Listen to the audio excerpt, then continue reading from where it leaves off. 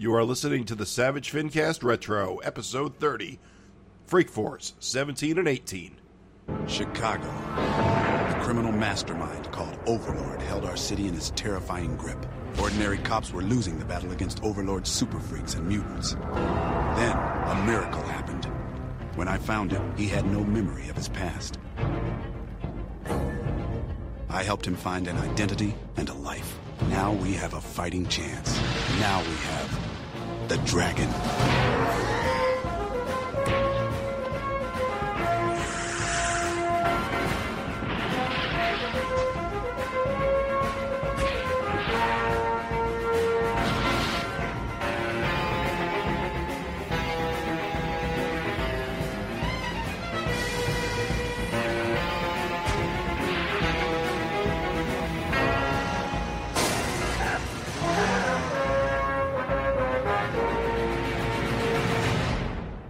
This is the Savage FINcast Retro, the show hosted by the world's oldest millennial. My name is Jim Purcell.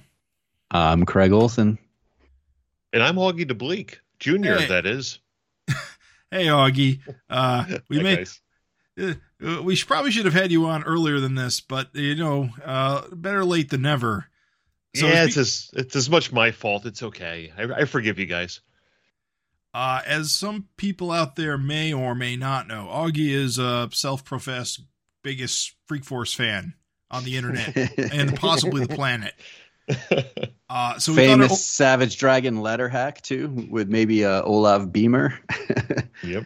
How many letters do you think you've written into Dragon and the different spin-offs over the years? I mean, it's definitely in three figures. I mean, it's definitely over 100 and probably 50. I one time had it counted out that I've had 400 letters printed overall total.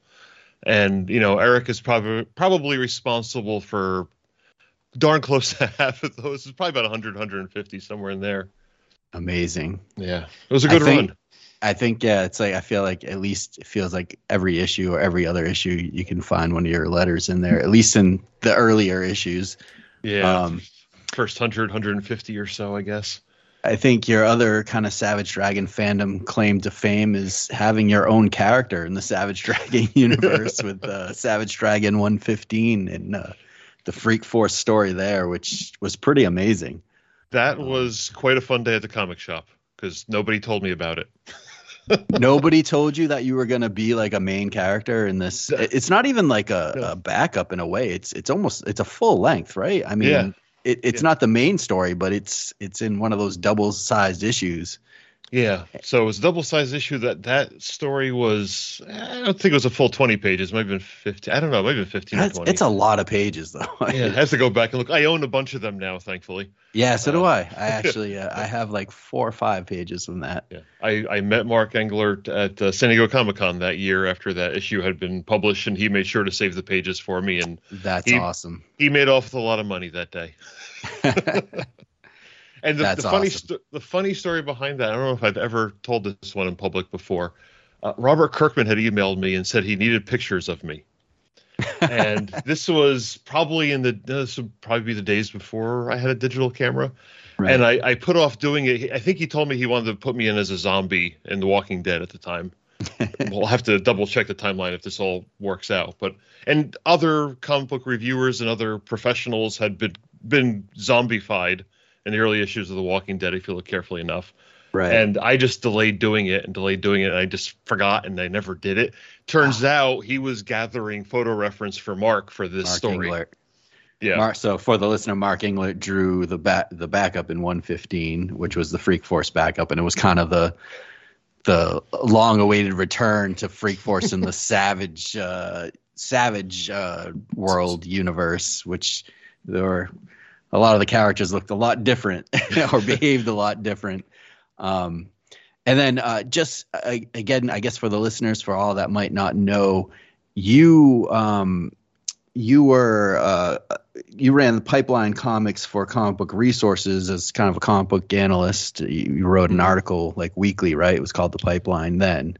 Yes, I actually started on Usenet back in the day, and about after 100 weeks of that, then Jonah brought me on to write for CBR, where I wrote through 1,000. So I wrote that for 1,000 weeks straight. and I remember like always kind of tuning in to read your articles. And then I guess CBR, did you leave after CBR was sold, or did you stay on for a little bit after? I stayed on. CBR sold out to Velnet, or Jonah sold out to Velnet. He secured the bag, as they say. Good for him. He got out while the getting was good, and I think he had enough of the comic book industry too, to a certain degree. Right. So I was left behind. I stuck around, and then Velnet decided they were going in a different direction, and I forget how long it was exactly, a year or two later, after CBR sold, they told me they didn't need my services anymore. So. And then you started your own Patreon/blog and now podcast, and your direction kind of changed from just kind of general American comics to like European Franco-Belgian comics, maybe like what, 10 years ago, maybe less? It's been 6 since I've had my own website now. So pipelinecomics.com is 6 years old. It's been 26 years since I started writing Pipeline overall, this month, as a matter of fact. In fact, wow. I think today or tomorrow may actually be the exact 26th anniversary. I forget the exact date it would be. Wow, amazing. Yeah. Good for you, man. Yeah, I mean, it's not exactly weekly anymore, and I've been kind of low content for the past few months for various reasons. But so I discovered the world of Franco-Belgian comics, various comic book conventions in the early 2000s, and it just got to the point where after I left CBR, and I was kind of tired of superheroes to a certain degree. The Franco-Belgian comics were more available thanks to translating them and putting them up digitally. They were super easy to find out. They weren't as difficult as they used to be. So I started reading those a lot, and that became, for the last 5 or 6 years, the focus of most of my comics reading and most of my comics writing as well. Wow. Yeah. It keeps me busy. It keeps the life interesting. Yeah, we gotta imagine too is like just, I don't know if you speak or could read French or Belgian. It must be hard to find a lot of translated stuff besides like the major kind of the major titles. Yeah, there's a couple of groups that are working on translating things legitimately and honestly. And there's, believe it or not, there's more stuff being printed in English these days than ever before. I mean, a Blaze, which is I think a British publisher. They're publishing some of the recent books that are really good. And, Fantagraphics and Dark Horse and a bunch of the publishers here in North America do too, even if you don't necessarily always realize that they're initially Franco-Belgian comics. I took French back in high school. I've forgotten most of it since then, but I've been doing, Duolingo for the past couple of years and trying to catch up. And I've learned a lot there to the point where I can sort of fake my way through some French comics or some pages of some French comics. So I'm trying to learn. I'm trying to get ahead of that. I do love European comics a lot. And you're right. There are a lot of them coming out these days, more so than ever before. Yeah, I just have to point more people to them. They have to listen to me and believe me and try them. Yeah. They're great. Why do you think it hasn't caught on sooner, or why are we so late to the game with French comics in general? There's probably a few reasons for it. One is just format wise. They're done in a different format. They're done mostly in 48-page or 56-page complete stories in the album format, which is oversized by, North American standards. Publishers don't like publishing bigger books. Yeah. If you shrink them down, they look awful. A lot of times you can barely read the lettering because they were drawn and meant for a larger page size. There are some differences in culture between North American comics and European comics. So there's a lot of big differences. And even in storytelling, there's not as much of a reliance on the 3-act structure necessarily, or happy endings all the time, that kind of thing. So there's a bunch of things working against it. And then just because everything is an album format, it tends to be, quote unquote, and this is something I always argue against, more expensive. Although for my money, I think you get more story per page, per story with even if it's a digital comic, than you do with a North American one. But again, that falls on deaf ears a lot. But I think there's just a number of those institutional things going along, and not enough publishers are willing to go all in on it just yet. But we're getting there. There's more and more every year, so I'm happy about that at least. Cool. And if listeners want to learn more, they can go to your website too, right? It's pipeline.com. PipelineComics.com. Comics. Yes. All yeah, right. that'll get you there. And there's, I think, 300 or 400 reviews in there. Wow. If you need any help finding something, just let me know. That's awesome. I'll help you anytime. So, yeah. So, as a comic reviewer, you are prolific, clearly. So when did you start? Let's get into Savage Dragon. When did you become a Savage Dragon fan? Like, where did you start? So I started reading comics in 1989. My first one was Amazing Spider-Man 318. So I started with Todd McFarlane at the end of his run. So I just, Spider-Man was my guy, and I rolled right over into Eric's run, and I really enjoyed it. And so when Image formed, I just followed him, basically. And of all the Image books that started, I thought, Dragon was the best of the group, especially story-wise and actually coming out. Although, there were some delays in the early days there, but the character was getting married and all that. But I just enjoyed the characters, the craziness, Eric's storytelling styles, all that kind of stuff. And I got hooked into it. And it was, for me, especially at that point when I was probably, I guess, about 16 or so when that all happened, it was kind of like, it was my universe. I was on the ground floor of this thing. I started reading Marvel and DC comics, which were at that point already 50 years old or so. Right. Image Comics was, this was the start of a new thing. And I was right there at the beginning, and I was reading as many of them as I could afford, which, for the first year was all of them. And then as Extreme and Wildstorm started publishing more and more stuff, I couldn't keep up with everything. But Of course. Eric kept things pretty focused. So I stuck with him, and I had started writing letters probably around 1990 or so even. I was fairly quick to that just because I don't know, I've always had this problem with keeping my opinion to myself, if you can tell, after 26 years of writing Pipeline. So I wrote letters. That was my outlet, and they started getting published, and Eric started publishing them. Yeah, I still think, and I've talked to some editors at companies over the years, and a big advantage for me was that I could write complete and coherent sentences, so they were happy to publish. I can only imagine the crap they were getting back then. Yeah, especially from younger kids, Yeah. It wasn't, it's not, it's like 40-year-olds make up most of the audience now, it's like, yeah, the letters are somewhat better, but if you're looking at 1990 when it's a bunch of, 10 to 14-year-olds, they're pretty funny, especially some of the ones Eric was publishing, with the strong opinions and everything. Yes. We all knew we were right back then too. So. And now it's a great time capsule that I'm sorry we don't have in more comics these days. Did you ever write to Marvel with Amazing Spider-Man before the guys jumped over to Image? I may have written those comics, but I never got published in any of them. My first letter was in a Star Trek: The Next Generation comic from DC Comics, yeah. And then I had a few in Marvel Comics Presents. Probably just around the time of Weapon X or just thereafter. Oh, no kidding! Cool. Yeah. Those are great issues to be in. yeah. Those are good times. I know I think I started reading MCP around issue 50 or so. So when Eric had that great wraparound cover. Yeah, he did all the Excalibur stuff, all that. So I think I had jumped on around that time too. So it all the timing worked out well for Eric Larson fandom. The infamous Savage Dragon appearance in Marvel Comics Presents. Yeah, exactly. That Finn. He drew it right. It's okay. And so I guess digging deeper now, Savage Dragon's out, and now along comes kind of the spin-offs, Vanguard, Super Patriot, and then we get Freak Force. And apparently this comic really captured young Augie's imagination. Yeah. And I've been thinking about that while I've been listening to this series, listening to you guys talk about this. Why do I like it so much? I've been trying to figure that out. I've been racking my brains, and I think I have a theory on this. All right. Give it to us. Sit back. Yeah, here we go.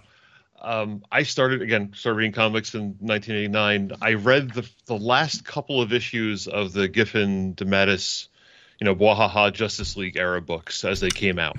Okay. I didn't go back and reread.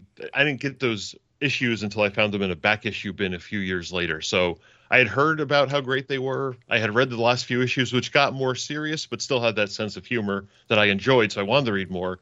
So Freak Force kind of took that spot for me. It was it was that Justice League flavor for Image Comics, more or less. Maybe not quite so. Well, maybe it was that same flavor. Maybe it was as over the top as that one was. I'm not sure.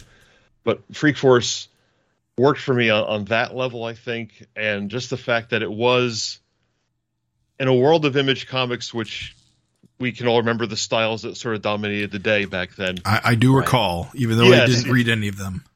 Yes, there were a lot of cross-hatching and slashing of ink lines and stuff. This one, Freak Force, looked a lot different than those. Yeah. It almost kind of looked like, to me, some of the sort of the late 80s independent comics boom comics I had read.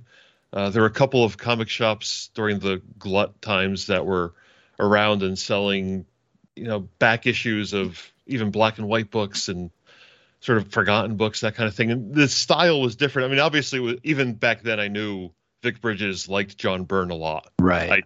I read Namor. I read John Byrne's Next Men. I read a few other Byrne books. So I knew the styles were the same. But to me, when he compared Freak Force to the rest of Image Comics, Freak Force seemed very different, very much in a different flavor and tone. And I kind of grabbed onto that. I liked that a lot, too. So it was a good-looking book. It was a funny book by the same, plotter who gave us the Justice League books that I wanted to read but didn't have easy access to yet at that point. And, there are characters I liked from the original series, and I do like funny books. I like funny books that have humor. Right. I like a good Marx Brothers movie. I like a good funny nowadays European comic. So this kind of merged all those things in together at once, and I think that's probably where I started liking Freak Force so much, or why I started liking it so much. I do think, it's no secret we've been pretty critical, maybe, of Vic Bridges' art in this. Yes. Although I will say, well, are we critical of his art? Or are we critical of his choices? Because some of his choices are pretty like the drop shadow panel things, and the costumes that the everyday clothes that the characters are wearing are pretty garish. I like those. It was just superheroes wearing regular clothes. I mean, half of those clothes have now come back into style. You can get away with wearing a t-shirt tucked into your biker shorts again. Come on. All my shirts have the image eye on it. It's inside jokes. I like it. The weird pictures on every on every wall. It's just like, what? I mean, we're a little harsh. I will say, it probably stands the test of time better than most of the spin-off Image comics, where there were a million Liefeld and McFarlane clones that weren't even close to Liefeld and McFarlane, but you could tell they were trying. And yes. I would much rather have this Freak Force drawn by somebody that has got more of a Byrne flavor, who I do really enjoy his work still to this day. Somebody has to. His stuff's great. I'm sorry. I do. I will not feel bad for liking John Byrne. He copied the Byrne style before Byrne made every panel on a diagonal angle kind of thing across the page, which, I like the grid better. And I think that was something with Eric's comics that I really enjoyed, is that he didn't just go after a bunch of guys that were going to ape his style. He went after guys that had more of a classic style or a cleaner style. That's true. And none of the spin-off books look like Eric. No. They're all completely different from each other, as well as from what Eric is doing. And sometimes from issue to issue, like Vanguard. Yeah. That was a fun experiment. Unfortunately, it didn't work out in the long run. But yeah, I do hear you, Augie, like the humor. I just felt like I think I had a glossier picture of Freak Force before I went back and reread. I hadn't reread it in years before our recent reread for the podcast. Yeah. And some issues just completely fall flat, and some issues are good. I wouldn't call any of the issues for me spectacular. The ones that stand out, maybe the Finkelberry one, the Martian, the Cosmic Cops. And these last few issues with Dr. Verlag are kind of cool. Yeah. And then there's utter flops, like, the one where the the cyber force crossover. Oh, yeah. Was like, what, really? I don't know. I mean, how do you feel kind of going back now and looking at it? You still feel the same? Has it lost a little bit of the shine, or you know? You will never get me to admit to that, sir. I have a character to maintain that I've maintained in the Facebook group for the last year. You've been going through this. But seriously, yeah, I did reread all 18 issues this week in preparation for this appearance. Awesome. Well, thank you. And I hate you all for putting thoughts in my mind as I was reading them. Because, yes, there are definitely panels here and there that suffered from perspective issues in some cases, or, you know, overlapping panel choice or breaking out of panel choices and that kind of thing. There are, you know, I'd say isolated issues, but I think any artist who draws 18 continuous issues of a series will have their fair share of, you know, less great ones. And I do think, I mean, one, I think the inker is super important. I think, you know, Carl Kiesel's first issue, I think, might be the best looking issue of the whole run, to be honest. Okay, yeah. Eric's on the last issue, the Eric's second best looking one, where Eric inked it. We'll get to that later. And then there's a little bit, I think when Chad Hunt first came on, it was a good style, but I think it took him a little while to find it exactly. And the lines were a little too thin, I think, in some places. Maybe we'll get to that later. Yeah. I think also there's a case where Vic Bridges may have been running out of steam a little bit near the end. I took a look online and to see, did these issues all come out on time? Because they lasted 18 issues. And in fact, they only ever missed 1 month.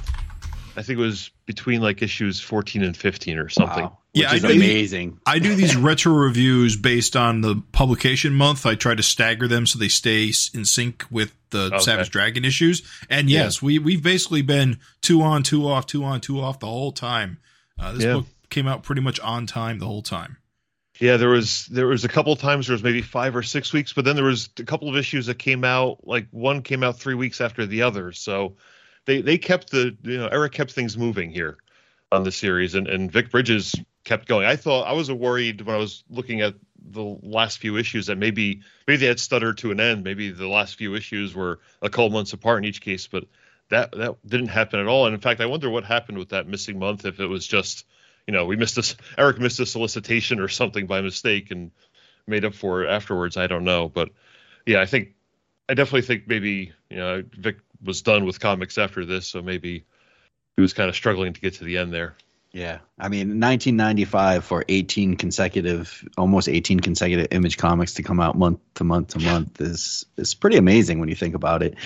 And as much as these were tied in with the main title, it was probably important that they came out, you know, pretty closely together. Mm-hmm. When you start having things like the gang war afterwards, and you start seeing, you know, the characters, and Johnny Redbeard, kind of, you're getting his backstory and stuff in the pages of Freak Force, and then he's kind of just showing up in Savage Dragon. So it was kind of important that you read both to get the full picture. Yeah, for sure. And I think that was one of the Super Patriot miniseries right after, or I guess it was running concurrently with it. I think actually there's even an ad in 17 for. Oh yeah, yep, there it is. Yeah, so issue 17 is around the same time as the ending of Super Patriot. Yeah, the first one. Is it the first one, or was it the? Oh man, you guys are probably better at this than I am. You've paid more attention to it recently. Well, you guys can tell the interaction between the main title and this one better than I probably can at this point too. Trying to think. There's Craig. What are you thinking? Trying to think of? There was an issue. Was it one of the Freak Force issues had a preview for Super Patriot? Liberty and Justice. Liberty and Justice. I think that was. 16 maybe. Yeah. There's an ad in 15. Yes. Yeah. There's a few pages in 16. Yeah. So that's all going on. And again, there is an ad in 17 which shows, you know, you've got Super Patriot 4 grand finale, you've got Savage Dragon 23, Deadly Duo number 4, which was the second volume, I believe, and Star number 4. So you got a bunch of different things going on in the highbrow universe. And if I may take a moment just to pat myself on the back on this one, I guessed the correct secret identity of Star before it was revealed, so Eric couldn't publish my letter. Oh, no kidding. Yeah. There's very few plot lines I've been able to guess ahead of time. I'm kind of slow with those things, but I got that one at least. That's pretty wild. Yeah. That was a good Did he series. eventually publish it, or it just didn't get published? I don't think it did, no. I shouldn't say that. I had to go back and take a look. It's very rare I ever guess correctly on where Eric is going with anything. Yeah, it's pretty far out there sometimes. Which is pretty amazing. Yeah. It's a testament of his ability to surprise you and write a decent yarn. By now, you should know all his tricks. You would think so, but no. No, not at all. So why don't we you want to talk a little bit more about some of the, or Augie, you want to kind of do the airing of grievances? I should have taken better notes. I will let you guys off easy. As for the pictures in the background that change and have weird things on them, that's been done in funny books before. I think Don Rosa and his Uncle Scrooge comics would always throw funny little one panel gag things in the back and references to old stories and stuff on pictures that were hanging in Scrooge's office. So I'm going to say Vic Bridges was homaging that with those choices. The panels with the shadow borders that you hate so much, you know, if that's the biggest artistic choice that an image creator made in 1994, I think we can let him get away with it, considering what some other people were doing at the time. It's fine. You don't like their clothing, you know, it's their bodies and their choices. I kind of like the idea of comic book characters who do have different clothes every day and who do wear normal people clothes. And yes, labels are important in the fashion world, so they're going to put the image eye on everything. God bless America. And what else do I have? I just have all these comics here. I just flip through them all and tell you where you're wrong. How about Vic's version of our artist Savage Dragon character? Savage Dragon looks like a green guy with a fin. What more do you need? Oh, come on. He's fine. Everyone walks upright. It's fine. I like artistic interpretations of characters. And Hortus is Hortus is a little awkward face. Sometimes. Yeah, there's some right, awkward. I'll give you that one. There's even some awkward barbarics in these last few issues. I'm not sure if it's just awkward or we're seeing him at angles we haven't seen him before. Yeah, like looking up his nostrils and stuff. It's a little weird, but it's, again, I think by the end here there's a little running out of steam thing going on. I'm not sure. I'm just gonna go. Barbaric and Vanguard kind of look handsome until you see like the side profile view and you realize they have no nose. And you're like, yeah, that's a little weird. Yeah. And Barbaric doesn't have the shoulder pads on, and all of a sudden he looks like a Red Hulk. And you realize when he's nearly naked that he looks like a different character altogether. And we'll get to that in these two issues. Yeah, yes, being shaved doesn't do him any favors. Yeah, no, that's it. That's a big difference. He needs the braids in his hair. And so what else is there? There's so much. I mean, I yelled at my car stereo so often for the last year. Now you're going to go back and re-listen to this and yell at yourself for not coming up with the things you wanted to talk about once you remember them after we're off the air. Well, no, I'll invite myself back. That's all. You have another Freak Force 3-part miniseries that'll come up eventually. We do. Yep. So I'll come back and we'll do that as a 2-parter, and the first part will be me yelling at you guys. I'll listen to all those hours of podcasts again, or I'll go to my Facebook messages to you guys, and we'll find out where you were wrong. There's plenty there. And maybe 15 years from now, we'll touch upon Savage Dragon 115. Oh, yeah, please. Have you on for that.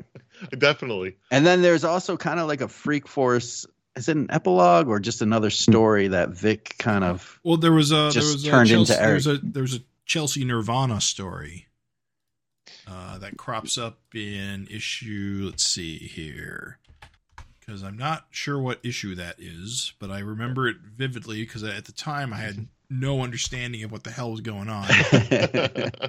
I remember Eric saying, like, Vic just kind of turned it in. He wasn't even expecting it. I almost completely forgotten about it. Now I'm going to have to. When you find that issue number, let me know. I'm digging that up next. I am in the process of using the wiki's magic.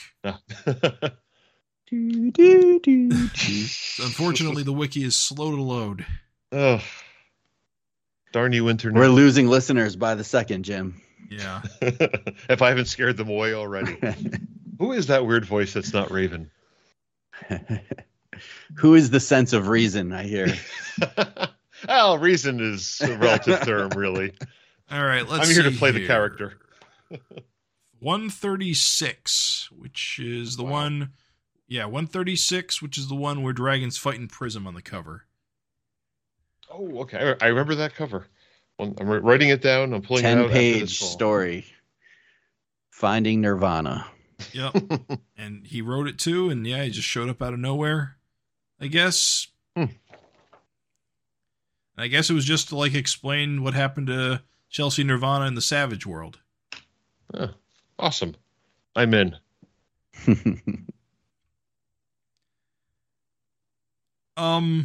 What else? Shoot. Should we just start with 17? I guess we can just start talking about these funny books. Yeah. I mean, 17 has the illegible type on the front cover where it's, purple bleeding into black that you can't read, but who am I to judge? It is. I think it's one of Vic's best covers, though. Yes. It is. Oh, for sure. Yeah. And in some ways, the illegibleness of it enhances it so you can see the art better. Yeah, you don't even notice at first glance that Freak Force is up there in the top part of the cover because that yellow shirt and the purple outfit pop out so well. Did Kessel ink every cover? Because I see he might have. Kessel's still inking this. I didn't even ever think to check that, but if he's here at the end on both the last issues, I got to assume he was here for any of them, all of them, or any of the ones that Dave Johnson didn't do.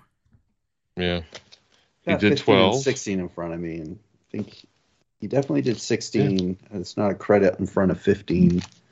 No, it looks like he did. I have the whole pile in front of me here, and it's always Bridges Kessel. Cool. Where there are covers that have names signed to them, there's a couple covers that don't have any signatures at all. Although it looks like number 6, where Mighty Man's secret is revealed, it's just Bridges alone.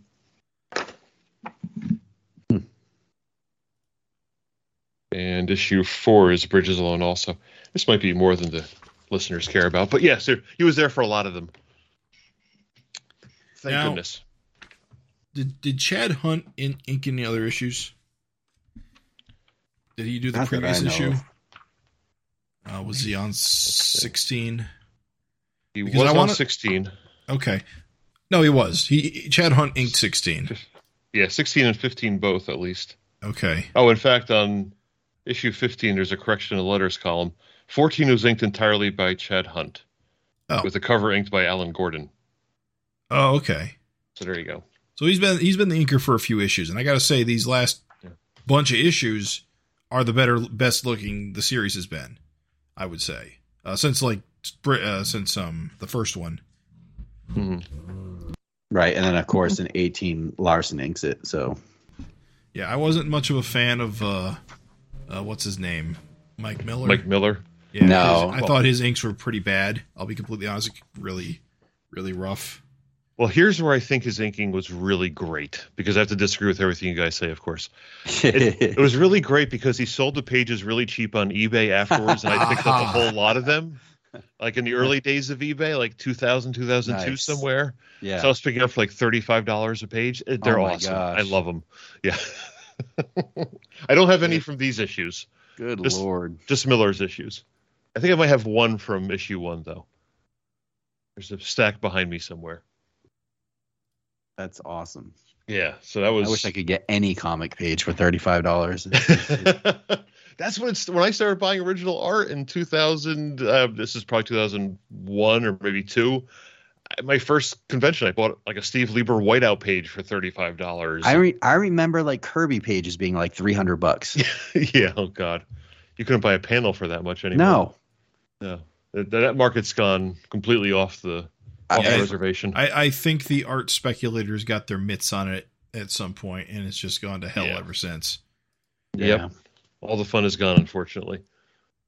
I'm holding on to, I'm holding on to most of what I have, and I'm happy to have it. I did grab early Ninja Turtle Savage Dragon appearances from the Frank Fosco ones back in the day, which I couldn't even be able to touch now. No. Those are good pages, though. Yeah. It's pretty amazing, though, because it felt like it wasn't on anyone's radar. No one really cared. Probably like these Freak Force pages. I've gone back and looked for Freak Force pages on eBay, like I think during COVID, and they're just nowhere to be found now. No one wants to sell them if they have them. Yeah, and if they are on there, they're way too much money for, a page with just talking heads. Yeah. Yeah, I wonder what they even go for these days, because there's not much to comp them out with, or you can't compare them to anything else that's sold recently. So just be whoever's crazy enough to start bidding them up. Right. I'll take a page and test it out for you later. Put a page on eBay and see what happens. So we tried to jump in this and we got sidetracked. So let's jump into. I got to ask you one question. Fault. It's our fault. This is the first time we've met Dr. Verglag, right?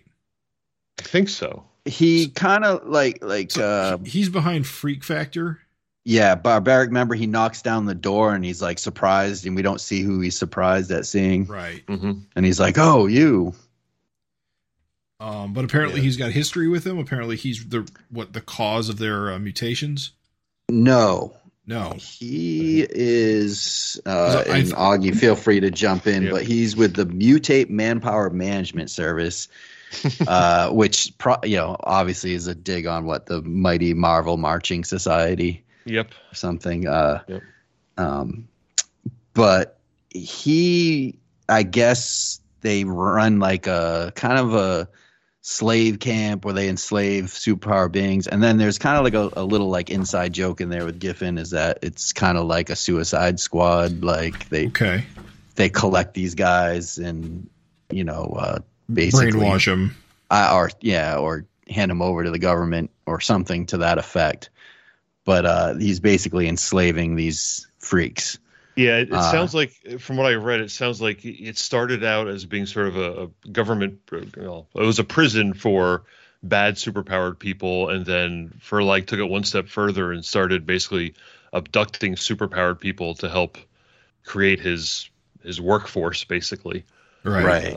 To whatever end he was using them for. So he went a little overboard and started just collecting mutants to abuse. And Freak Factor was part of that, where they were basically recruiting freaks to be heroes. They would go on a few missions for PR purposes and then get abducted. Yeah, it was a front to abduct them. Yeah. And so at one point, Ricochet, Barbaric, and Jerry the Inhabitor were in this camp, and they were the only ones that survived, like that escaped. Right.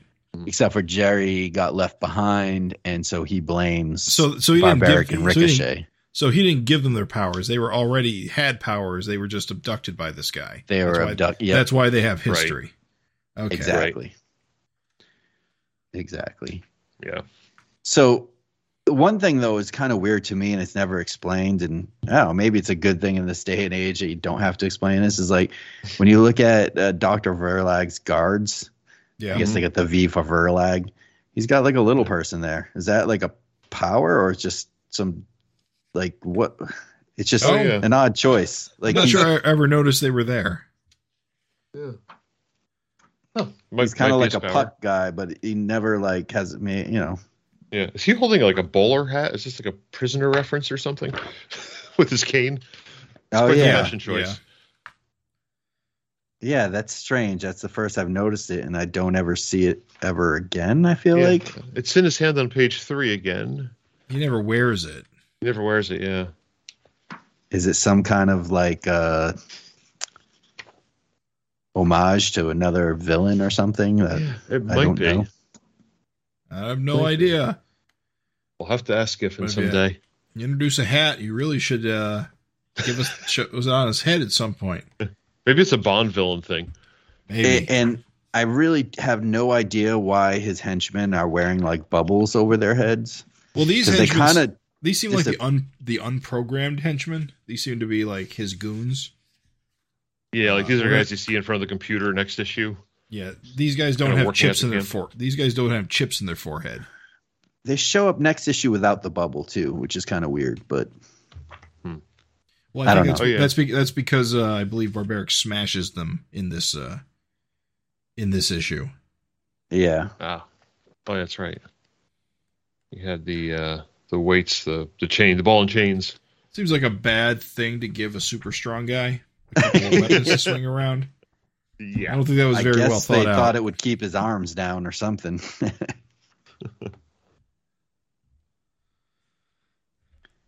But we do see a bunch of characters that we've seen previously in the series, so we get a lot of callbacks to the series, through its entire run, like Rushmore, the one with hair, wild hair, I guess her name is. Yeah. And Major Disaster, of course.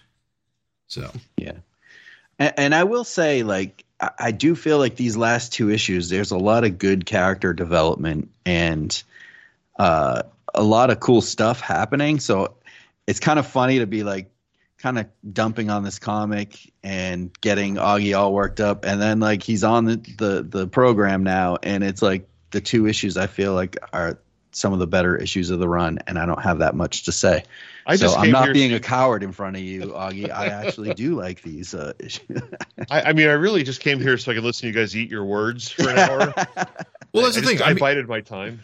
I mean, that's the thing. I also really like these last two issues because it feels like a proper culmination of events. Characters are having arcs and they are having things that matter to them, and everything's kind of coming together. The plot threads that have been seeded throughout the series are being resolved, and it's just unfortunate that this didn't happen in like issue 10. Yeah. Although I'll say it doesn't feel rushed either. Some of these things. It isn't.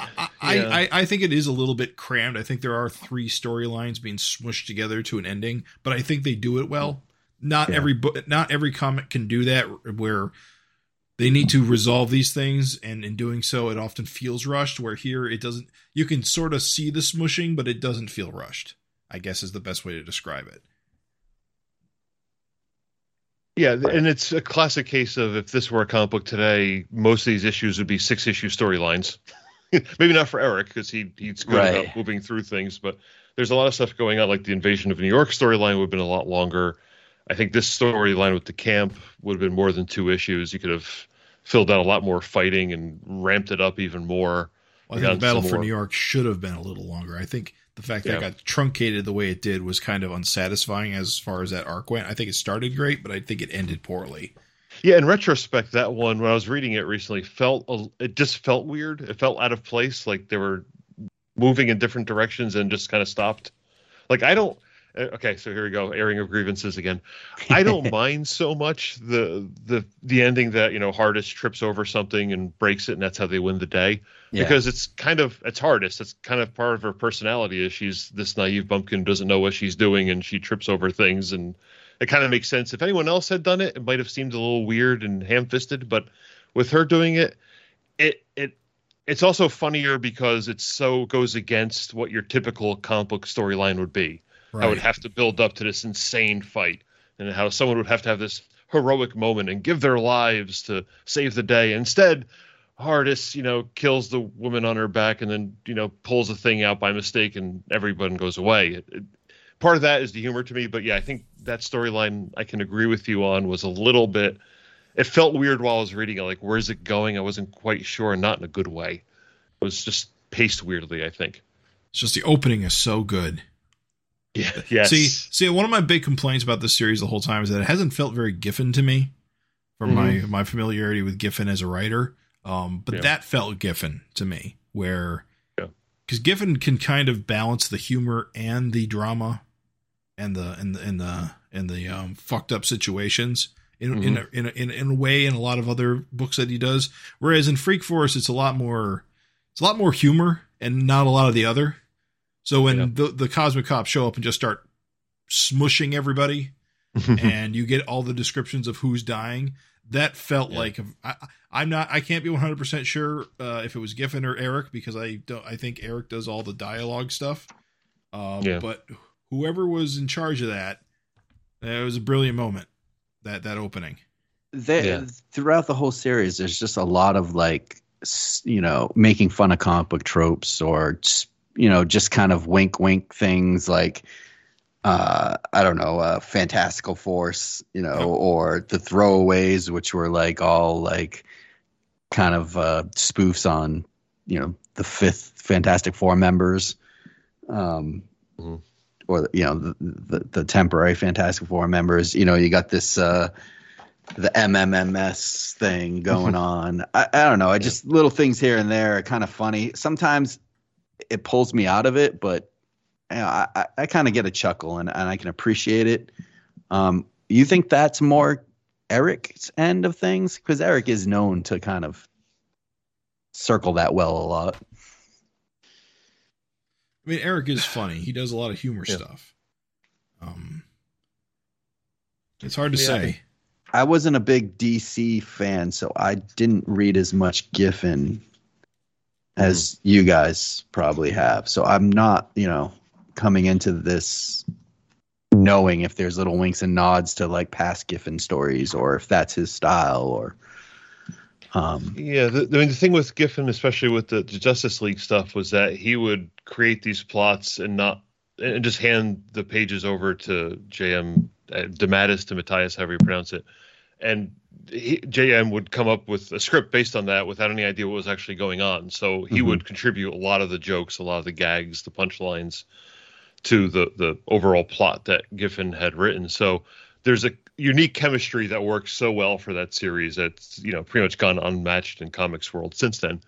But I think Giffen is very much a plot guy, but he also does plot with the characters in mind. And I think the strongest parts of the series, even, and I wrote a note down when I was reading this stuff earlier this week, issue 7, which Killcat was in that issue, was I think one of the strongest ones, just because the characters were so well defined that like every line they spoke was in their character. It was, Dark getting frustrated and being the hard-nosed leader and all the other kinds of things. Watch the way the characters act in that, and you'll see they're not reacting to the plot. They're reacting in character to what's going on with them.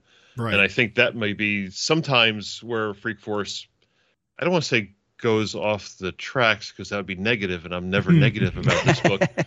So where it gets lost a little bit, perhaps, is where we're getting more into the plot and trying to get through the plot rather than seeing the characters reacting to the plot and acting accordingly.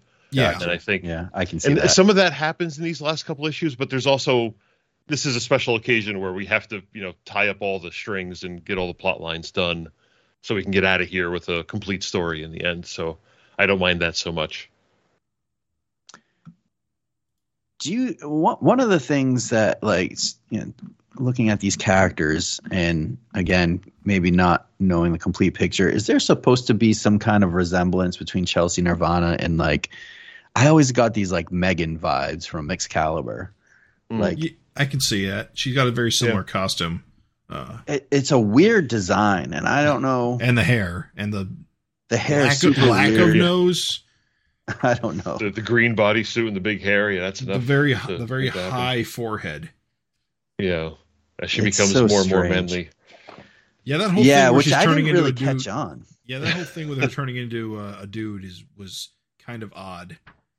Yeah, and it's one of those things you don't notice until you look after someone actually says it out loud in the comic, and that might have been in issue 18 where they first said it. It's in issue 18. You can see it. Yeah, and to be honest, you only really see it in 18, because after he mentions that, she becomes completely flat-chested.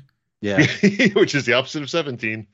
Right, exactly. Right. I mean, the stinger on 17, she is still very much a woman. Oh yeah, with a lot of hair at the end of 17. Holy cow! Yeah, and a lot of forehead. Well, big hair was in back then. So even Dart. Holy cow! It's just pouring out of her top of her head there. It's crazy. But Hardest looks great in the last page of 17. They get that little like side angle of her eye and her mouth. It's great.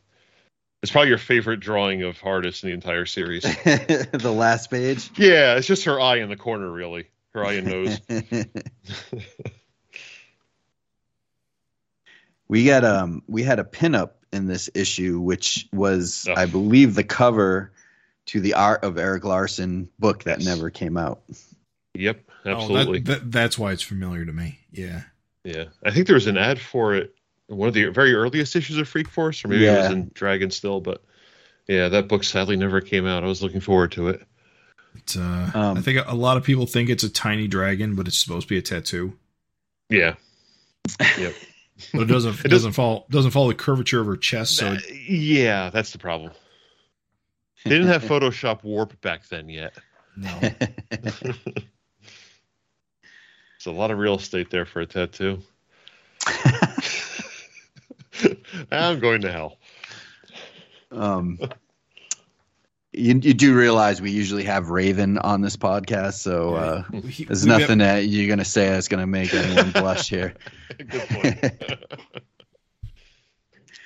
I do like the way Vic draws Dart when she's in the basement. She's like all disheveled. Her hair is all messed up. Yeah. She's been attached to that wall for like weeks now. Yeah. It feels like forever.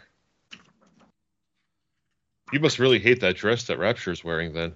the pink, whatever folded kind of thing that. Oh, she has her leg in a cast. It's easier to wear a dress at that point. Yeah, I mean that's some maximum frump for. It's like the most conservative dress for Rapture. It seems ridiculous, but okay. I was gonna say it is Vic Bridges, but then he also draws Chelsea Nirvana this issue in the opposite direction. Yeah. So it's just Rapture looks like a 5th grade school teacher for some reason. That's a good description. I still can't get over Chelsea Nirvana's hair. It's got those Liefeld-like lines too going from it. Those little wisps of hair in the middle of the body of the hair. Yeah, it's true. It looks like Boom Boom from New Mutants 82 or so. Whatever his first issue was. Do we ever find out who this gray guy is? Is he just kind of a no-name character? He's a controlled, like, the V stands for what's-his-face, and I think he's just one of his program goons. I don't think anyone we've ever met. One panel that, as I'm looking at this gray guy, I'm noticing this other panel, and I forgot I was going to bring this up. The panel where Super Patriot is just blasting the goons, and they just turn to skeletons. It's kind of a funny panel. Yeah. It's just like totally makes them skeletons. That's and I did notice a lot of times Vic Bridges was really good at drawing. That's right, I'm saying really good at drawing, which you guys probably hated. The way he draws Super Patriot changing his arm guns around, kind of like waving his arm and forming it into a different shape of a gun. Drawing the arm multiple times to show that in a single panel, which I'm sure probably confused you guys because you're not good comic readers earlier in the series. But he didn't do that here so much. I guess he'd gotten tired of drawing it. I do appreciate this style of gun with like the Kirby dots and stuff in there because kind of makes more sense than as cool as like the Dave Johnson guns look where they're shooting bullets out. It doesn't quite make sense. Yeah. And of course, where are the bullets coming from? Yeah, and does he collect all the shells back up later on? And it's comic books. Exactly, but I'm just saying, like, see, every morning he eats a big old bowl of bullets to reload. The kind of like this giant like kind of blast furnace gun kind of makes a little more sense. God, he's a great artist. Really, it's amazing. I was going to throw that. Oh, also, like, speaking of which, while Super Patriot is blasting away there, the Chris Eliopoulos' lettering, we got to mention it here, the Braka, and all the classic, comic styling lettering with the bullets and everything. I love that stuff. Yeah, it wasn't until we really did this podcast that I got, I did really notice it and liked it, but more and more like reviewing issues every month and looking at lettering, how much, lettering is part of a comic and how much it changes the look of a comic. And when you have a great letterer, he can really make it look great. Yeah. And there were a couple times when I was reading the series as a whole where it seemed like the lettering changed sizes or something. I had to go back to all the issues and compare them, but there are a couple issues. Yeah, in fact, here it is. I'm looking at now. Issue Look at issue 4, the lettering just looks larger. So I'm not sure if, he had took the Ames guide out and drew off the different line, or if the art was a different size or something, but it That's definitely strange. shrunk back down for these last couple issues. Especially in, I'm assuming he's lettering right on the page. You have original art, so you would know. But yeah, it's all right on the page. It's not even pasted in. It's directly on there. Yeah. Those were a lot of overnight FedEx bills between California and New Jersey back in the day. It is crazy to think about that. It is. How many packages get lost anyway every year? Oh my gosh. Oh. I couldn't imagine like being an artist and losing like even one page and just being like, I gotta draw that over again. Yeah. Serious? It's back in the day when not only did you have to ship the art around, but if you wanted to call your collaborator on the other coast, it was cheaper after 8:00 at night. Yeah. Long distance calls were expensive, and it was a business expense, but still. And never mind just the cost of shipping everything. Yeah. And you probably would want to get it like, with insurance and everything else. Oh, for sure. And that's where they make their money, is the express shipments. That's where the big profit margins all are. And I'm not saying that because I happen to work for one of those shipping companies. So I know these things. Insurance doesn't get you your art back, though. That's true. Yeah. But I guess just like the signature and ensuring that someone signs for it. And... Yeah, hopefully people made photocopies before they sent them. That's true, too. But I imagine a lot of people didn't. And I'm sure people forgot to or just didn't bother in the rush of the day. And that could end badly. Yeah. So got sidetracked a little. Sorry about that. But I'm only here once every 5 or 6 years, so it's my fault. I apologize. I do want to say the one thing I do appreciate about Freak Force, too, is the cast of villains. Like over these 18 issues, we've had some reoccurring villains, and they seem like they all reoccur in these last 2 issues. Mm-hmm.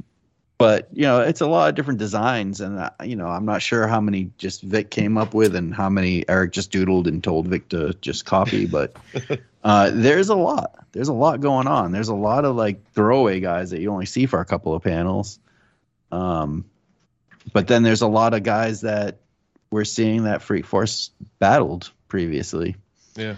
So, especially in issue 18 where they're in the camp there and they're fighting everybody. And to be honest, I couldn't keep track of it for those couple of pages. Like, I don't know who's on which side at this point. Which group came with them to help free the campers, and which ones are the camp folk who are fighting back. I kind of too many characters.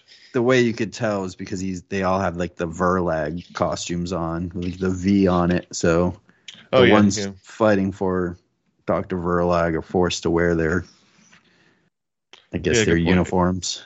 What is that purple guy floating in air with the big fists and no body? It's weird. There's a lot of weirdness going on in these pages. He is one of Dr. Nirvana's henchmen that got changed. Okay.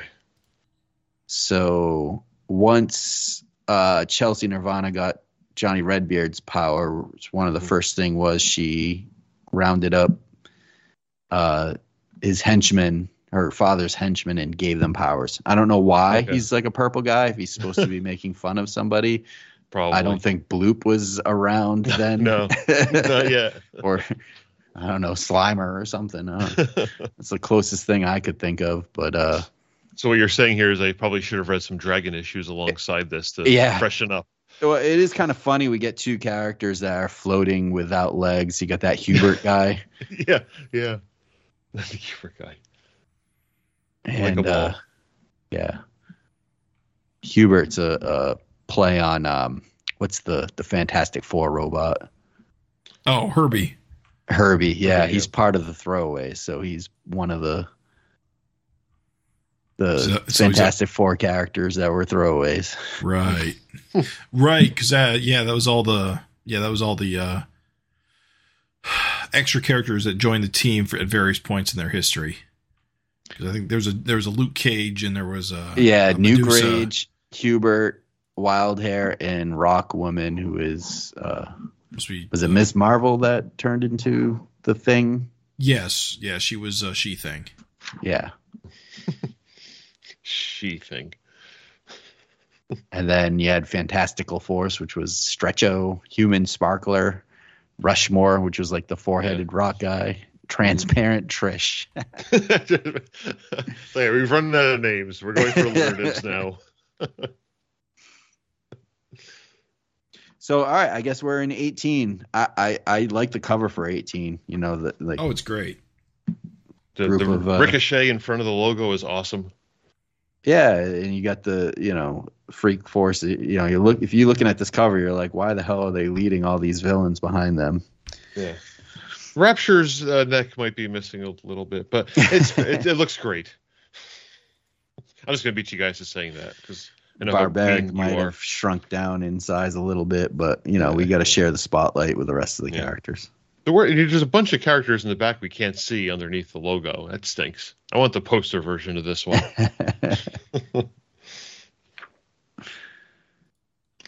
So this is the Eric Larson inked issue, and I don't believe him when he says he just couldn't get over looking at Vic Bridges' artwork and had to take his chance here to ink it. Part of me wonders, was the book just not making any money at all, so he couldn't afford an inker? Was the book running late? Was Chad Hunt not available?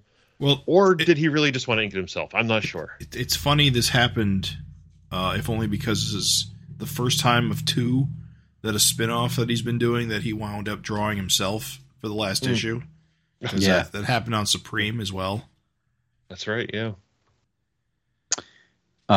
If you look at the credits in the front, it says Eric Larson inks by swell-headed Big Shot, hoping to get some attention in a feeble display of last-minute effort. So close. Well, this truly made him a better artist in my mind, being able to work over the great artwork of Vic Bridges. Though, I don't feel like it's too overpowering. No, it's not. I mean, it's definitely Eric. You can definitely see his work on top, but you can still see most of Vic Bridges underneath. So I think the combination is great. Yeah, I mean, I've definitely seen some of his inks where it's pretty heavy-handed, and it almost looks just like Eric drew it. Like I'm thinking of like I'll say this. All right, the Destroyer Duck crossover. Yeah. That I don't know what the artists look like prior to Eric's inks, but when I first bought that almost fooled me that I thought Eric just drew it. Mm-hmm. I will say this. This looks the most John Byrne with Eric inking it. Yeah, he may have been thinking of Byrne as he inked it, really. Wouldn't be surprised. Because if you look on the first page, the one dude who kind of looks like Superman, it seems like a very Byrne-zian Superman. Yeah. And I've definitely seen John Byrne influences in Eric's artwork in the past. For sure. I'm sure there's, I mean, just for the amount of influence Byrne probably had in a lot of Eric's, beginning in, late 70s, early 80s when Eric was still, somewhat of an amateur. Mm-hmm. John Byrne was all over the place. I mean, his X-Men were... Well, his X-Men were big, but he didn't get. Did he become all over the place more when he moved to DC and did all the Superman stuff? Well, when he had Alpha Flight, X-Men. Oh, that's right. I forgot. I always forget about his Alpha Flight and his Fantastic Four. That was a massive success. Okay, you're right. He does have a lot of Marvel work before he went to DC. And he did the Iron Fist series he did with Claremont before X-Men. Yes, I think it was. You're right. Yep, absolutely. So he was all over the place. And he did Avengers, a bunch of Avengers issues. Yeah, and the Captain America got short. It seemed like they wanted to boost in sales. They kind of pulled him in, and he was like the hot thing. Yep. And he did the Hulk before Peter David came on, right? If I remember correctly. It wasn't Simonson? Is that true? Or was it? I thought it was Simonson for a little bit. No. We're gonna have to look maybe that Simonson just did the covers. Yeah.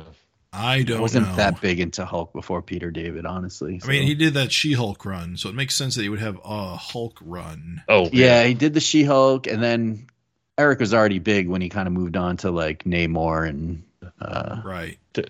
There is a Marvel Visionaries John Byrne, the Incredible Hulk in the 80s. I don't know the issue numbers yet, but it looks like he did 7 issues of Incredible Hulk in 85. Okay. Oh, that's right. That ended in a Jim Shooter dispute. Oh boy. Yes, that may have been even a little bit longer before Peter David started. Yeah. Yeah, and he was a solo writer artist on that Hulk run, that short Hulk run. Yep. 86. This must be. You said there was a dispute, so this is what probably drove him to DC. Because I'm sure it's part of it. In 86, he would have been doing his Man of Steel coming out of Crisis. Man of Steel, yeah. Right. Yeah. Good point. So Peter David took over Hulk in 1987. Oh, so wow. not too long. I didn't after. realize it was that early. Yeah. This is crazy. So 319. I'm trying to figure out the exact issue number. There was an Al Milgrom run between it and Peter David, I think. Okay. Al Milgram's always got to come in to save the day. Was Al Milgrom doing a lot of the Grey Hulk stuff, or did Peter David start the Grey Hulk stuff, or was that based on what I'm looking at? I see Grey Hulk on covers that Al Milgrom wrote and drew. Yeah. I'm not much of a Hulk expert, so I can't say. There's a Grey Hulk here with Peter David's name on it. I want to say, based on what I'm looking at, Al Milgrom may have started the Grey Hulk stuff, possibly. And thank you for listening to the Hulk with a Fin podcast. There's a green character, one way or the other. I forgot where we're going with this, but the John Byrne influence and all this in the inks. It's definitely there. You are correct. What's the deal with like what's up with Hitler? Like, yeah, it's Hitler's so like why is Hitler here? Don't quote me on that. What did you say? I'm sorry, I said Hitler is the greatest, but don't quote me on Jesus. that. I'm sorry. You did not have to repeat that. I think these guys might be fascist guys. Yeah, it's so on the nose. Like, man, make him a skinhead or something, but like a Hitler guy. They're gonna make it's so weird. They're gonna make the freaks pick cotton. Yeah, and he repeats that line a couple pages later. It's great storytelling. Yeah, I don't know who chose that, but that's man. It's rough. There's subtlety, I guess, is for weaklings. You're talking about Eric Larson here. The man did a mouse parody, for goodness sake. Those don't go over well anymore. And he called it the best thing he ever did. Yes, he did. Just recently. That's trouble. Yes. Hey, can we talk about the best part of this issue, probably right off the top? Can we just open to the center fold, the center spread, the poster? Sure. This month. The Chrissy. The Chris Eliopoulos poster. Come on. Yeah. How great is that thing? I got to tell you, man, it's amazing, like, where Chris is at now and, like, how popular his books have become. And he's got the cartoon show. And he started off drawing hardest, better than Vic Bridges. I didn't say that. Oh, jeez. It's very cool. It's cool to see him cartoony like this. Yeah, I love it. It's also kind of funny because it doesn't look anything like what his style looks like now. Yeah, no, it's definitely morphed over the years. Yeah, I mean, this is closer to what he does now than what he did on like Desperate Times. I would say, sure, a bit more Watterson influence in that. Whereas this has kind of the dot eye thing going on that he would continue to do into his Ordinary People Change the World books. Yeah. But it's very interesting to see this early cartooning style and where he's at now with TV shows and what have you. Yep. It all started with Savage Dragon. Oh, speaking of multimedia properties, I don't know which issue it was way back when. There was a reference to the animated Savage Dragon cartoon being worked on at the time. Yeah. And someone had asked about Freak Force being in that. And his response was that Freak Force had been separately licensed to Universal. Wow. Yeah, or someone, or not licensed, but, optioned by Universal. So that didn't work out either, unfortunately. Could you imagine a world with that? Only Barbaric shows up in the cartoon, right? I think so. In the Savage Dragon cartoon, it's weird because no Super Patriot. I don't think anybody from Freak Force is in there besides Barbaric. I wonder why Barbaric was allowed. I don't know. Was that in season 2? I don't know. Maybe the option had lapsed by then. Maybe. I don't actually. I think he's in. I think it was season 1. Because I think he's in like the intro. Oh, okay. With She-Hulk. Yeah, I haven't been able to put myself through rewatching that series. Oh yeah, I do think I masterpiece. think She Dragon is in the cartoon, so she's She another definitely is, character. yeah. Is definitely is. Okay. Yeah. It would have been cool to see an animated like Super Patriot. Maybe not in that cartoon, but You have to get someone in Japan to animate that one. That needs to be an anime kind of thing on Netflix. yeah. I was hoping that Savage Dragon was going to appear in season 2 of Invincible, but it sounds like that will not be the case. No. Which is funny, too, because I kept having flashbacks to Invincible every time the government guy shows up in Freak Force. I'm like, is he outside the same building? Is he working the same building as they always had the government guys in Invincible? Parking in rear. Yeah, exactly. It just always reminded me of the same building. Yeah, I don't know. It's probably just coincidence, or they're all both modeling it off of the same CIA building or something. I don't know. I gotta say, it was moderately annoying that both the Jake the Agent, what's his name, the Inhabitor, and Jerry. Dr. What's His Face all have similar hairlines. They do look a lot alike. Hey, middle-aged, you know? Yeah. Would you rather be the Avengers with a bunch of blonde-haired, blue-eyed guys? Eric Larson's watching out for the brunettes in this world. The brown-haired folks like us. Me, at least. I used to have hair. I'm growing mine out. You Lucky hippie. you. So yeah, what else is going on here? this final issue, I guess, is just it's all the plot lines coming together to turn into a big fight scene. We get Dart basically being the leader, leading all the characters in. It's just a takedown of this organization, and everyone backstabbing each other at the end. It's funny how Ricochet just decides she doesn't want to wear a uniform anymore. She just says, I'm not going to lie. This is actually my favorite Ricochet outfit now. It's kind of cool. It's really cool. It works. But that's what Never to happens be when you seen have again. multiple costumes. You have multiple ones that are great. The sunglasses really bring it together. Yeah. At night. While attacking a remote camp with only the moonlight above. Yeah, okay. You got to protect. It's eye protection. Yeah. Yeah, from all the bouncing around. Yeah. And she's got the leather jacket because, again, it's 1995 or so. Right. Yeah. And then we get all the fight of the freaks with the bag man. I don't know what Bagman would do other than suffocate you. That's about all I could imagine. Oh, and then you have the best part, again, going back to the sense of humor of the book, of course, being the Mighty Man subplot. Oh, right. Oh, right. Yeah. She accidentally ends up transforming back. Then she, goes back to, was it Phyllis? Yep. And can't explain it fast enough and flies away too late. It's a nice little plot device to keep like the strongest superhero kind of out of the picture. Yeah, pretty much. Probably the whole point of it all along.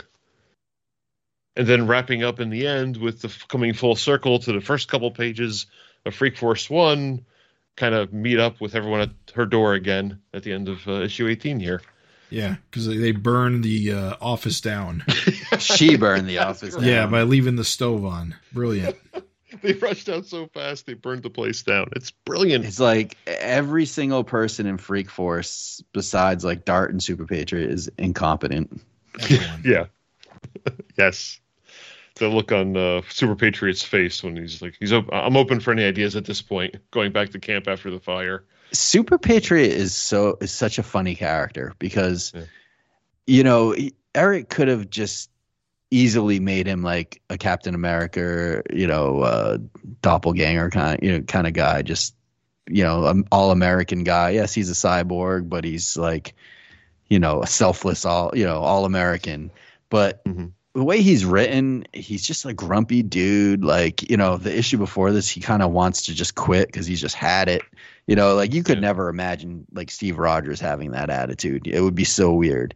And that's, I think, the genius of the character. Like he's, if you just saw him, you would think he was supposed to be that patriotic kind of dude and just fall into those tropes, but he's definitely not. No. You know, speaking of, we actually kind of forgot a key plot point in all of this in the last issue. Apparently, Chelsea was like putting post-hypnotic suggestions on the computers. And, yes. And that's why they've all been acting like assholes. They explain the entire series on a page we forgot to talk about. Yeah. She's using the computer, which doesn't have any games on it. This artist wanted to play games in a previous issue. And Super Patriot, Horridus, and Dart were unaffected because none of them use computers. I don't know. I guess.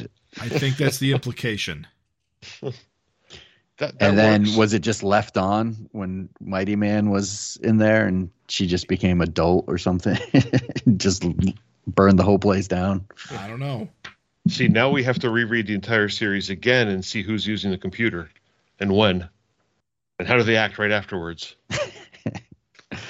Or what was the computer? It wasn't just a computer, though. Wasn't it like sounds or noise or something in the building? It was controlling. Yeah, her father's an evil genius, so it's some kind of device that's what I chalk it up to. Yeah, so the subliminal disrupt, yeah. Yeah, it says subliminal disrupt wave pattern, rolling wave pattern active, undermine confidence. So whatever this thing is doing is supposed to undermine the confidence of everyone on the team. Maybe that makes sense of why Super Patriot was acting that way. Yeah. And sow discord. And that's right. The panel before Rapture's drinking out of a highbrow mug. It's funny because I don't necessarily know that or think that that's needed, because I just felt like their confidence would be undermined anyway. I don't find it odd.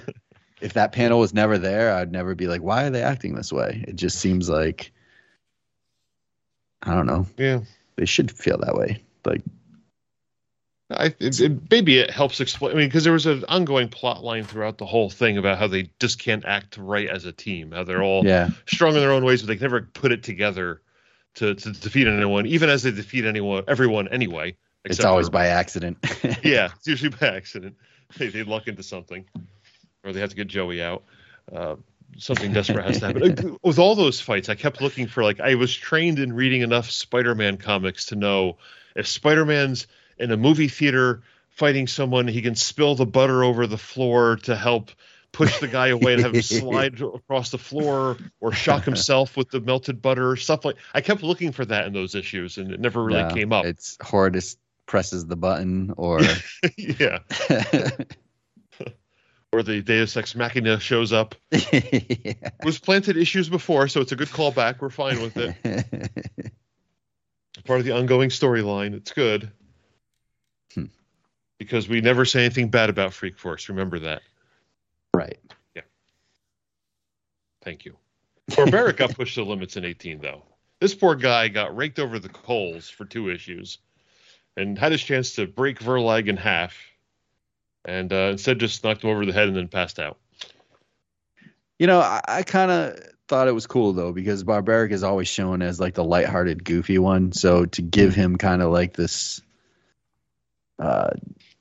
role of, the broken kind of just almost ready to kill somebody is very unlike him. And so it hits hard that, this villain has kind of put him through a lot. Yeah, no, that's a good point. Just makes you love him all the more. Yeah, I mean, this series got nasty in the last few issues. I mean, people are just getting tortured left and right. Oh, yeah. And then, the big reveal, not a big reveal, but you think that Jerry's kind of seen the way. Oh,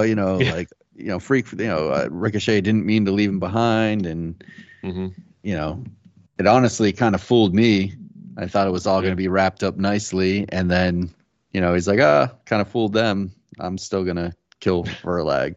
Yeah. String the bastards up, he says. Yeah. Then he gives Chelsea, her, him, whatever the pronouns are at this point. Yeah. Your army, sir, as he says. So this is just crying for a sequel. And Chelsea Nirvana's lost all of her curves. Yeah. She's got all of them. That's a hell of a V-neck shirt to wear as a man. I guess that's it for Freak Force for now. Yeah. Oh, and I had 2 letters published in this issue. 2? 2. I guess I was too late for the previous issue. 16. Yeah, and you missed 17. the previous one. Yeah, that's why. I am the ceremonial final letter. Victor Bridges' art is still amazing. I really hope you can keep him for something, anything. I'm consistent 30 years later. I still agree with me. Thank goodness. I've had a few thoughts on how to bring Freak Force back a couple times in the past, but the opportunities come and go as the cast of Savage Dragon shifts and wanes. Mm-hmm. Yeah, it's difficult. I thought a good time to revive Freak Force would have been back when Flash Mercury was Overlord and he was trying to reform the Vicious Circle. It would have been an interesting idea to have Overlord try to form a new Freak Force and have Dragon and Angel lead it as a and then you'd pull in a bunch of Vicious Circle goons to take the roles of all the Freak Force members Powerhouse and Mako and I think Low Blow was on my list to be the horridest of the group. Yeah, that could be an entertaining series. You can if you have the right crazy characters, that could work. Yeah, it was just an idea I had at the time, but then Low Blow died and then Overlord turned out to be a bad guy after all. And but like I said, it comes and it goes, and and the thing is, of course, now Freak Force has in a way come back because we do see the group, most of it still hanging out, and there's a new Dart and a Lightning Girl is the new Rapture, so there is effectively a Freak Force out there. We just need to put the spotlight on them. Who do I have to pay? Well, let's see what goes on with this new SOS plan that seems to be in the future, because I'm sure Malcolm will be recruiting, and we got all those kids who need to go into the grinder. Yeah, we need them to have their own spin-off series. Not that this market would ever support such a thing, but we can always dream. Was the backup in 115 supposed to be a one-shot? Did you ever hear anything about that, Augie, or know anything? No, I mean, as far as I know, it was always just a one-off thing. The way it kind of has to be. I think Eric was just trying to point out that Freak Force wasn't going to happen. Augie, shut up. Yeah. I think this whole thing was him telling me to shut up. I do find it odd that I feel like he's still keeping them around and keeping the same characters. We're on the 3rd version of Dart, which is the newest Dart is kind of a weird character. Yeah. She looks exactly like all the other versions. It's kind of strange. Yeah. With no quirks to make her unique. Cause again, unlike Allison, we at least saw her for a long time and before she became a full on villain. Whereas this one is just a Dart, another one. Yeah, yeah. That could be her shtick. Whereas at least Lightning Girl is her own character. Right. Yeah.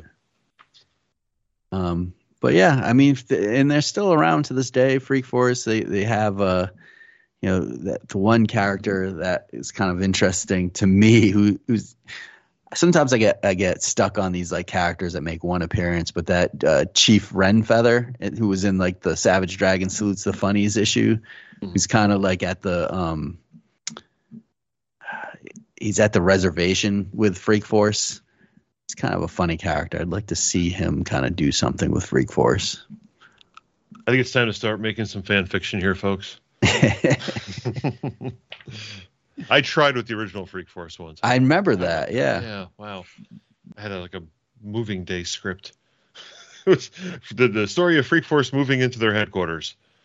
It was 8 pages and it accomplished nothing. Yeah. So Eric's we're not using it. Well, sometimes when you're submitting these stories to Eric, you can't make too much happen because he wants to be the guy that makes the stuff happen. Yeah, I was just going for the gags at that point anyway. Right. As I recall, the story was every page was a single page gag of some sort. I have to find that script. I haven't looked at it in a long time. I feel like I don't even remember what it was. The closest to another Freak Force comic we got was the Mighty Man one shot that Nikos did not recently. Now I say recently, it was probably 5 years ago, right? Yeah, it was a backdoor Freak Force pilot. It's so crazy when I think of that's recent to me, and you look and it's like, yeah, well, that was probably like 5 years ago, or things I look at and it was like, oh, that was 10 years ago. No way, Once you hit 40, everything becomes 20 years ago. Well, I think about like the Savage World, and that was only issue 100, when that hit, it seemed like Savage Dragon had been around for so long. Right. But nope. And it has been around for so long, and thank goodness for it. Yes. Without it, we wouldn't have this podcast. Exactly. What would I do with myself? The Invincible podcast, probably. And you'd make actual money. Money's for suckers. Well. And hey, there's a bone ad in the back of this issue, too. Yeah, we haven't talked about the ads yet. But yeah, Bones coming to Image. What's that Extreme comic that was advertised as well? I forget its name. Which one? I think it was in the previous issue. Let me see. Oh, with like the different mercs, like right. Operation Night Strike. Right, that was like ever the prequel. Was that ever published? Yeah, it probably was. That one of the ones that Chuck Dixon wrote, or no? He was writing for Wildstorm. He was writing like their Team 7 books. Night Strike. It's like Chapel Operation L. Night Simmons. Strike. If you like the superheroes, I guess you'll enjoy them as non-powered commandos. Lots of guns and explosions. I never, I'm looking at the letters column behind that. I never drew any Savage Dragon fan art. I should have done that. What was I thinking? It's not too late. Yeah, maybe not. Can I draw a Savage Dragon Smurf? Yes. I can draw you Smurfs. Can. I don't know if it'll get published, but you can. might be a copyright issue. I think would that's... would it be blue or green? I think it would be the first green Smurf, yeah. The tricky part is getting the fin to go over that white hat. Not sure how that works, but I'll work it out. It's almost the same shape, so it could just kind of go over it, Yeah, where the hat kind of flops over is where the fin rises up. Yeah, you just make it pointy, like it's kind of pushing to the edges. Yeah. There I like it. Okay, I'm going to work on that now. Wait till Eric listens to this. Oh, boy. Hopefully he's not busy inking an issue if he does listen to this, I'm not saying he will. He's busy inking an issue and he just the ink just fell right off the page. He's like, what the hell are they talking about now? He's subliminally thinking he needs to add Freak Force to yes, the San Francisco contingent of SOS or Youngblood or whatever they're going to be called.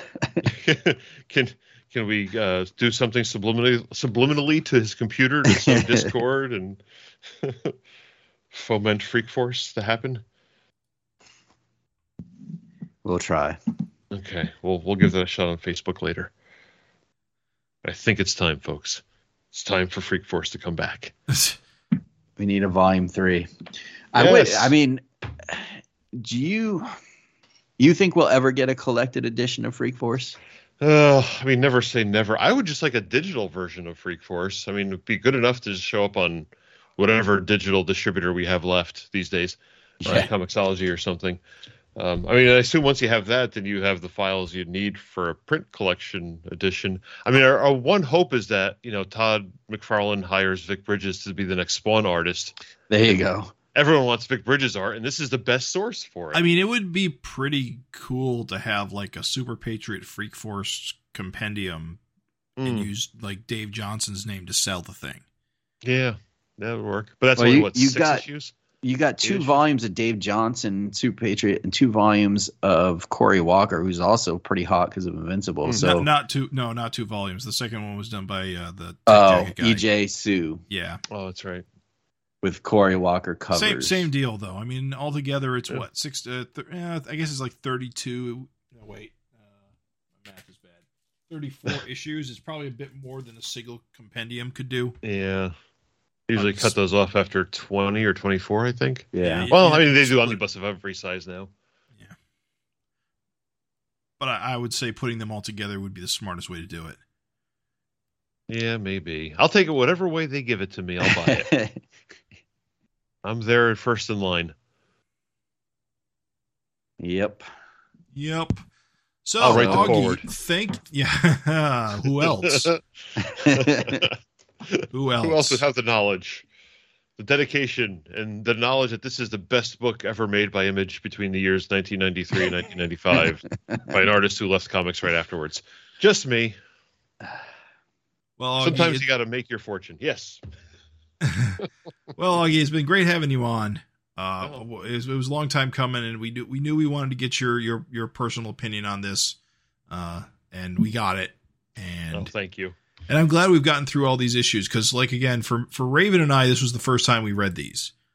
Craig was revisiting them, and and so it was an interesting experience. I would say it was definitely worth it for sure. If you're a Savage Dragon fan, you owe it to yourself to make sure you read these Freak Force issues because you learn a few things that you didn't learn through the regular Savage Dragon series. There was an effort made to make these issues matter. Yeah. And the good thing is, I think they sold pretty well back then. I mean, I know they ended at 18 because he said the sales are down, but you're talking 1995 numbers. So they're readily available. Everything was on a downward swing right about then.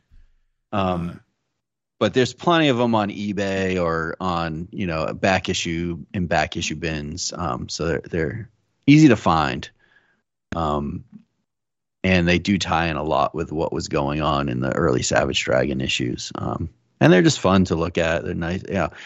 It's got a great letters page column. So there's a lot of nice, fun reading about kind of getting a feel about what was going on back then.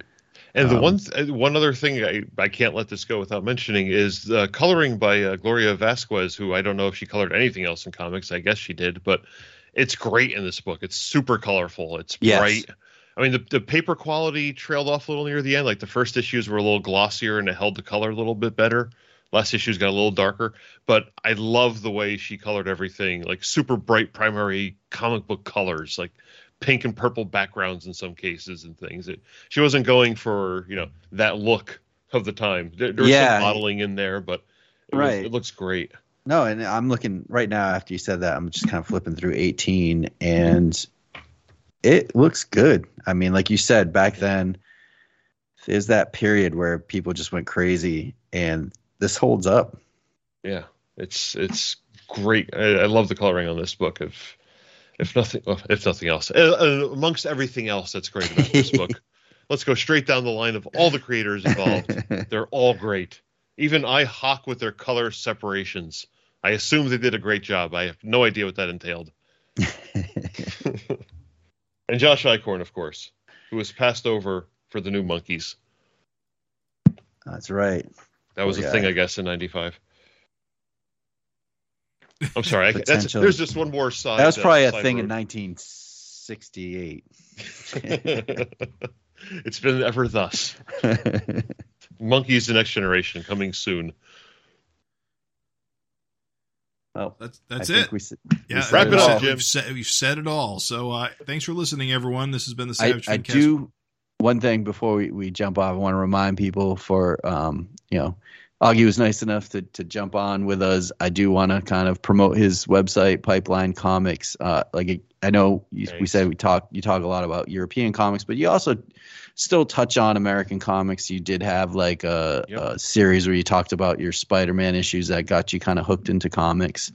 So one day I'm going to go back and finish that too. I kind of trailed off there, but I got the first 15 or so issues done. We'll keep going eventually. My favorite thing that you've ever done is when you did the Image crossover month write-up. Oh, thanks. Yeah, that was a good one. I like that one. Even I like that one, if I may say so myself. That was great and fun, and I think you have the best write-up on it on the internet. Like, I've looked around, and I don't know if anyone's added stuff since, but I remember at the time, like, if you want to kind of read up on that, that's a great a blog post.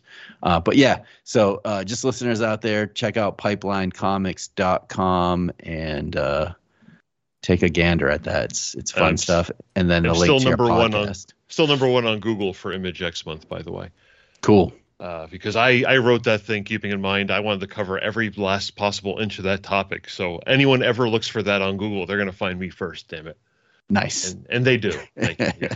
And the podcast is kind of, it's there. You can listen to the nearly 100 episodes I did. I'm not sure I'm going back to it right now, but it is there, and there's some good stuff. If you don't want to read all the reviews, I did audio versions of some of the reviews on there, so there's lots of good stuff to cover there too. Cool. Thank you very much. All righty. You want to take it away, Jim? Thanks for listening, everyone. Thank you. Go home. You're drunk.